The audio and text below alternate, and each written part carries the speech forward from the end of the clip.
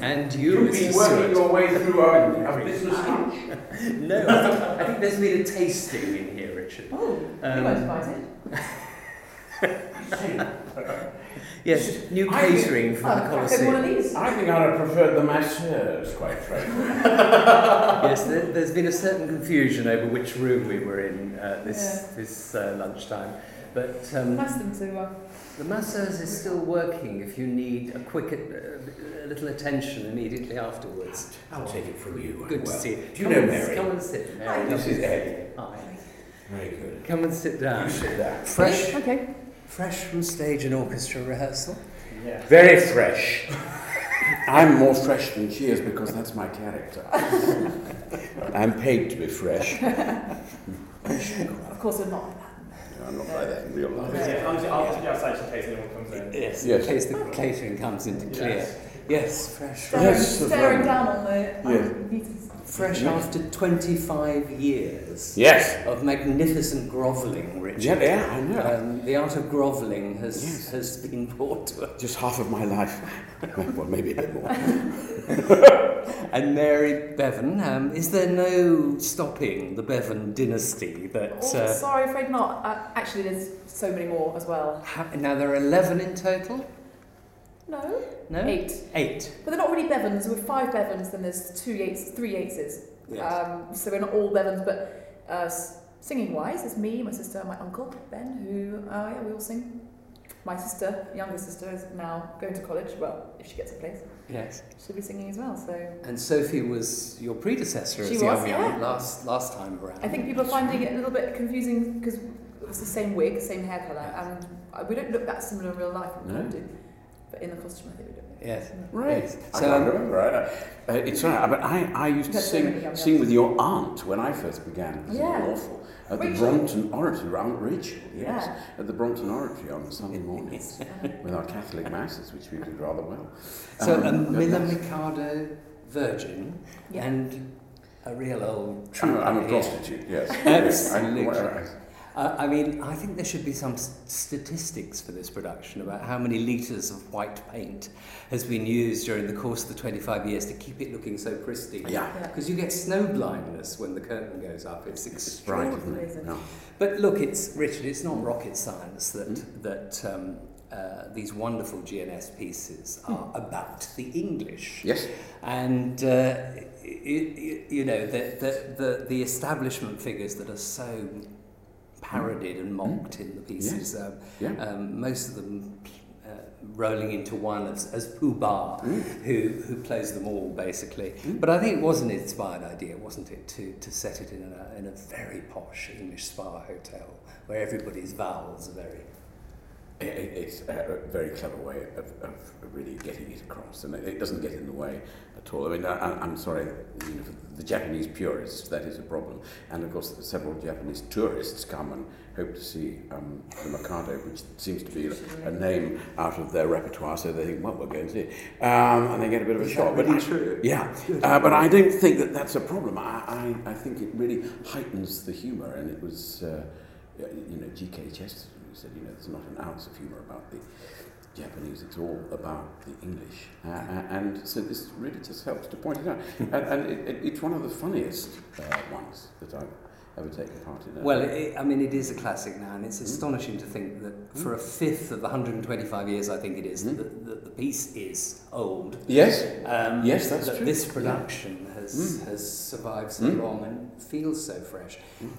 Before I come to you, Mary, Richard, is there a temptation, because one of the joys of your performance in this is that you are screamingly funny because of the text, and not in spite of the text, Is there not a temptation every time we revive it to look for new gags, new angles, or is it a case of if it ain't broke? Yeah, quite. I think very much. I feel that there's a certain framework in which this piece exists now.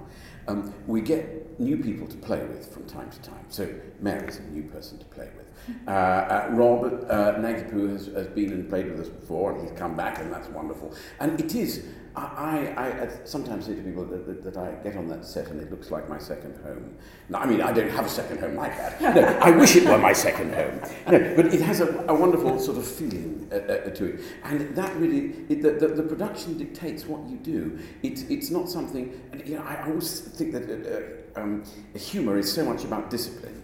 It's not, oh, I'm going to do this now. And suddenly somebody thinks, where's he gone? Where's he gone? That's not the best part of this. But everybody who comes in brings a different angle to it and a different personality to it. And so I'd like to think that I would work off the people who are coming in to say how they're going to do it. And so there's dynamic shifts. Like dynamic shifts. And what's it like playing with this man? Because he must be... She doesn't have much to do with it, really. She's forever on the tenor. Yeah, sorry. Amazing. It's kind of inspiring to think there's no fear at all. There's just... Because for me, I've never really done dialogue before in a show, normally just sing, and that becomes, you're used to it by the time you do a stage and orchestra, you're just singing. But then with a dialogue, you got that kind of fear of, what's going to happen? And then Richard comes on, and you think, oh, well, he knows it so well. Even if something were to happen, you know, didn't come in my line, I think he'd probably just go, well, and start filling in. Please do. Please do. No, it's quite dangerous, isn't it? Yeah. But the texts are funny. The text is funny, isn't it? Brilliant. And you know, the temptation that people have, and it's quite common to send these things up. It's fatal. Yeah. You can't feed the joke. I think. No, play it for real. And I mean, I look at your performance, and I mean, right from the first appearance, a wonderful idea. Your first line could easily be "Anyone for Tennis," yes, which is that kind of English when everybody's expecting after this huge build-up. Yes, the Lord Hay executioner to arrive. It's a terrific idea. I wish I could play tennis. But you use the grovelling gag so well, and the decapitation. These are running gags. The running gags, and the buried alive, and the little gestures, the shovel, and these are what make your performance so complete. You've got a tougher task, really, because although you've got very pretty music to sing, it's not a comedy part in the sense that, she's got to be likeable, really innocent, naive, and artless, and all that. But also she says incredibly arrogant things, like. She's really obvious about how beautiful she is and how beautiful thing she knows she is. She's just got this kind of confidence, and you can't come across as you can't be irritating, and that's quite hard. I think it's wonderful how you are determined to survive, so that even when Nagipu actually, well, if you're going to have your head chopped off, I'm certainly not going to marry you because I'm going to be buried alive. So I'm sorry, but that's as far as I go. I quite like you, but not that much. Let's be honest here. It's just a wonderful survival technique, and that's why she gets her man. Yes. Because it all goes. I mean, I always say to her at the bar, at the end, that she chose the wrong man. But it's a great role of the soprano roles. I think within GNS, she shows quite a lot. You also have arguably the most beautiful ballad Sullivan ever wrote. Yeah, that's lovely. Yeah. The Sun Whose Rays, which again is about vanity, isn't it? Which makes it sort of one forgets that almost because it's so gorgeous. It's. I don't think about it as being about vanity anymore. I think about it as being about she knowing that she has a place in the world and that she is like nature. She just is. She's not perfect, but she's basically saying, well, I'm just so young and I just don't have any idea what awful things life might throw at me. And even if it's death, well, who cares? I love that line in my artless Japanese way, but in an impeccable English accent. Really, that's the joy of it, isn't it? Yeah. You are an ENO young Harwood artist, which, I mean, this is an unusual young artist scheme in the sense that they are taking leading roles from it, which, I mean, in Billy Budd, 3 of the major roles in the piece were taken from the scheme. Yeah. That must make it so much more interesting and appealing for a young singer who's starting out in life. Yeah, it's amazing. I don't think anyone else is doing it. No. They don't hold you down, tie you down in the sense that you're not expected to, for that year or those 2 years, to just do small roles on covers and whatever, which would be an amazing thing anyway. But we're also given, I've done some small, I did Barbarina, fairly small role, again next year, and this being a big role, I mean, for me it's the biggest one I've done here, and they've just given us all really amazing opportunities. And so when it all was set up, what was it, half a year ago or something, we were all just really excited. But plus we also get these coachings every week with Jane Robinson and various other people who come in, and that is something that we all lose really when we leave college. I left last year, and I can tell you that no one has any money at my age, at my level. No one has any, so we don't have any money for coachings or even sometimes singing lessons. So we're just kind of left to fend for ourselves really. So taking people and kind of nurturing them in the way with, you can fall by the wayside at this stage really, because you don't get the coachings. You have to learn roles all by yourself. Some people find that harder to do than others, and we need as much help as we can get. So it's amazing to have that constant support. And I know I could come in and say, I'm having trouble learning this, and they would give me as many coachings as I wanted. That's smart. It's amazing. Yeah. There should be an older person. I wanted to start as the old artist. Yes. Yeah. I'm thinking of doing that. It is funny because the older you get, you keep hearing, the BBC said, and there's a former BBC Young Musician of the Year. For God's sake, the place is crawling with them. and I'm going to start an opera company for old musicians now. But you really are, Richard, a master of these GNS roles, and really, I know nobody likes to be completely typecast in roles, but you are. No one can underestimate the skill involved in playing Coco the way Richard Stewart does, and I think they should be doing other GNS pieces here. I'd love to see a new production, a really good production of Iolanthe. Yes, absolutely. Your Lord Chancellor. Yeah. Oh, no, Iolanthe is excellent. It was the very first one I did when the Dolly Cart started again in 1988 under Bramwell Tovey. I did Iolanthe for the first time, and it's a wonderful score. As you know, the overture is just absolutely really. One of the few that Sullivan himself orchestrated. He wrote an orchestra, that's right.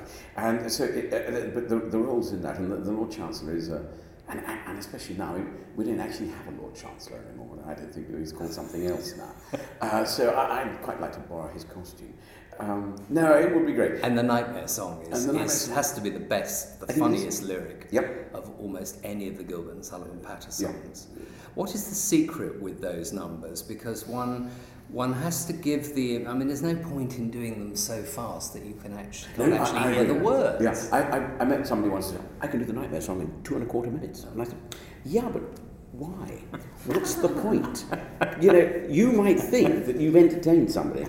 And actually, it's not interesting. The interesting thing is to take people and tell them a story. And that's what you're doing. And the Lord Chancellor has his nightmare. And you're reliving his nightmare. And it's so beautiful. I first heard the Nightmare Song read out loud as a piece of poetry, late night on Radio 4. Brilliant. Coming back from a gig on a Saturday night, and they decided, there I was on the M1, and they decided to put on nightmare poetry. And I thought, very good, quite apt to keep one awake. And it was somebody like Timothy West reading, when you're lying awake with a dismal headache, and repose is to boot by anxiety. And not in that sort of 6/8 rhythm. Yes. And it was read as a piece of poetry. And I thought, that's what they are, these pieces. Take them away. And then what Sullivan is so clever doing is he just heightens that and puts it into a framework. There are lots of, how can anyone not be charmed by Sullivan's music? I do find it extraordinary. I know so many people who loathe Gilbert and Sullivan. And I just think, come on, Mary, from a young perspective, what do you think? He had such a natural lyric gift. I think it's that, I'm ashamed to say that I may have, when I was younger, growing up, all I knew was Pirates, Penzance, because we did that at school. I was Edith, and Sophie was Mabel. Yes. And I remember having a lot of fun, but I was kind of brought up in a slightly snobby view of, it's not real classical music, it's not real music. And so I kind of, that was my opinion. That's what happens. You take on your parents' opinions. And then started realising that actually I didn't really know any of the operas. And then I did Yeoman of the Guard this summer and was sitting there laughing away and really enjoying the music, thinking, maybe I do And like they doing this. move too. That's And such a It's powerful really piece. such a good piece. Mm. And the jokes weren't kind of opera jokes. They were actually funny, actually making me laugh. We had Mark Stone was an amazing jester. Yeah. Anyway, then we started this, and same story. Really loved the music. It's almost every aria. is Every number interesting and insidiously beautiful. memorable. I mean, whether it's up tempo or ballad. Yeah. Come on, you've done it so many times, Richard. Which are your favourite? I mean, I know when you do a show over and over again, there must be favourite sections in it. Oh gosh, Which are the bits you most have fun with and most enjoy doing? I suppose the bit I most enjoy, which is the greatest challenge, is the duet right towards the end. The scene with Katisha, which I've done a lot, actually just in concert as well. You take her song, the dialogue, and then my song, and then you finish with the duet. Yeah. That's a wonderful sort of 12-minute entity, and it comes. It's the 10 o'clock number. I mean, it's right at the end, which is crazy because normally you're getting somebody to go like this just before you do the finale to wake the audience back up again. But this is he takes it right out and puts two people there for nearly 12 minutes, and that's very clever. So that's quite a challenge because you've got to keep people really interested at that moment because the interval wine is just really working through by then, and you've got to keep them going right to the end. Probably. So, but I've got to ask you, obviously, about. Another statistic should be how many people have actually appeared on the list over the years. And I know there was a book published, your book published. Yes. Now, we've moved on a bit since then, Yep. and without giving too much away, the shortlist this year, I think we could hazard a few guesses as to who might be on it. Yes, I think fair dues. And actually, the Daily Telegraph wrote one line for me because their headline about a fortnight ago began with the words Pooh Bar Patton. And that is indeed what he is. And it says it all. I'm reminded, of course, of that wonderful Labour politician who was once described as a poo bar, and he said, "What's a poo bar?" He was somebody close to There's the... no education now. No, it's a Labour government. That's... So, I mean, he writes himself. There are some things that have happened recently that are so awful that you can't even possibly You put them simply on can't the go list. there. You can't do it. And so it is always a question of taste, and I'm afraid it's my taste, and a bit of Coco's taste as well. So there are slightly lascivious lines in there too. Is this a modern day custom that the I think Coco it is, writes his actually, own yeah. list? I think Because in the old days, the list was the same. Yeah, wasn't no, it, for every- Gilbert wouldn't allow anybody. It was set. Yeah, no, Donnacott, they all did. I mean, there was about one line where they used to sort of put something in, and that singular anomaly, that da-da-da-da-da, I got him on, you're allowed to put something in there. Well, we don't even get the singular anomaly now. But when I first did it, I mean, it was because Eric Idle did it, and the he very first rewrote it. I mean, he was a wordsmith, and he wrote it all out, it's completely rewrite. So, in a way, taking it on, I had to take on that mantle too, and it's been quite a challenge, but they're quite fun. Has Dr. Miller been around? Yes, lots. It's wonderful that he just. It's. I love the fact that he so takes possession of his shows that he just wants to make sure he's in on the act. Oh yes. Yeah. And he'll be with us, I'm sure, on Saturday night, and I hope very much that he takes a bow, and the audience will just love him, as they did last time. And because he is responsible for an awful lot of performances, a lot of productions, which entertain an audience, and people want to be entertained. People say to me, what's the great thing about Gilbert and Sullivan? I said, well, it's sheer entertainment. There's nothing more, nothing less. It's not It's pretentious. not old-fashioned either. It really is of now. I mean, he's funny when he even tells us things back in the rehearsal room. What to do? I found myself kind of giggling at the stuff he was asking me to do. Well, it's timeless. It's timeless satire, isn't it? And there's always my favourite bit, of course, which is timeless now, and it's now part of the Gilbert and Sullivan folklore, is the letter from the Mikado. Oh, yeah. Which Richard, you turn every which way. Yeah. And then deliver the immortal line. Right. It's in Japanese.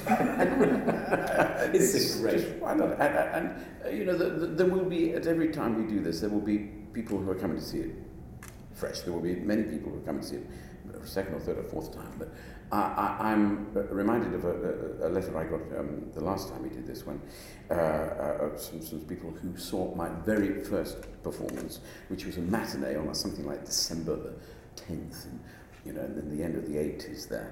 And they said that they wrote a letter and they closed a copy of their ticket, actually. You could see how different the price of tickets were in those days. And they said, my boyfriend and I came to your performance, and then we came 2 years later and we were engaged, and 2 years later after that we were married. And I'd like you to know that we just brought our 3 children to your performance yesterday. Aww. And I thought, yes, that's what it's all about. That is just it. That these things can continue, because it's not what people say, oh, it's an old audience that goes to GNSU. Well, if it was just an old audience, it would have gone. I mean, everyone gets older. Sometimes people come to these kind of things later in life, or they've been exposed to them earlier in their lives and they take their children or whatever. Yes. But there is, it's something that is an entertainment that will be. It's a classic production. I mean, it is a great production of the piece. And how wonderful for Mary to have this, role, a major role, which gives you a great exposure. You're not exposed. And to learn how to do dialogue, I think, is really important too, because you will come across dialogue again, and a lot of singers find shy of that, and and understandably, because you haven't got notes to go with it. There's no hiding behind it. Oops. But it does give you that freedom, because the conductor, of course, has to shut up at this point. He sits down and he has to wait for you. And what a brilliant opportunity! You take those moments, and it gives you that independence. I think it's. You're right. Yeah. And then the next time you come to a show that you haven't got dialogue, and you think, oh, this is easy compared to speaking. Well, just remember those cut-class vowels, and you're away. I think my accent's become more posh since we do the show. I think. Share. You're much more posh in the show than you are in real life. Well, bless you both, and I shall be coming at least twice during the season, because I think it's an absolute treat and a model of how it should be done. And long may you prosper, Mr. Stewart. Yeah, very kind of you. Yes, and even longer for Mary. Thanks ever so much. Thank you.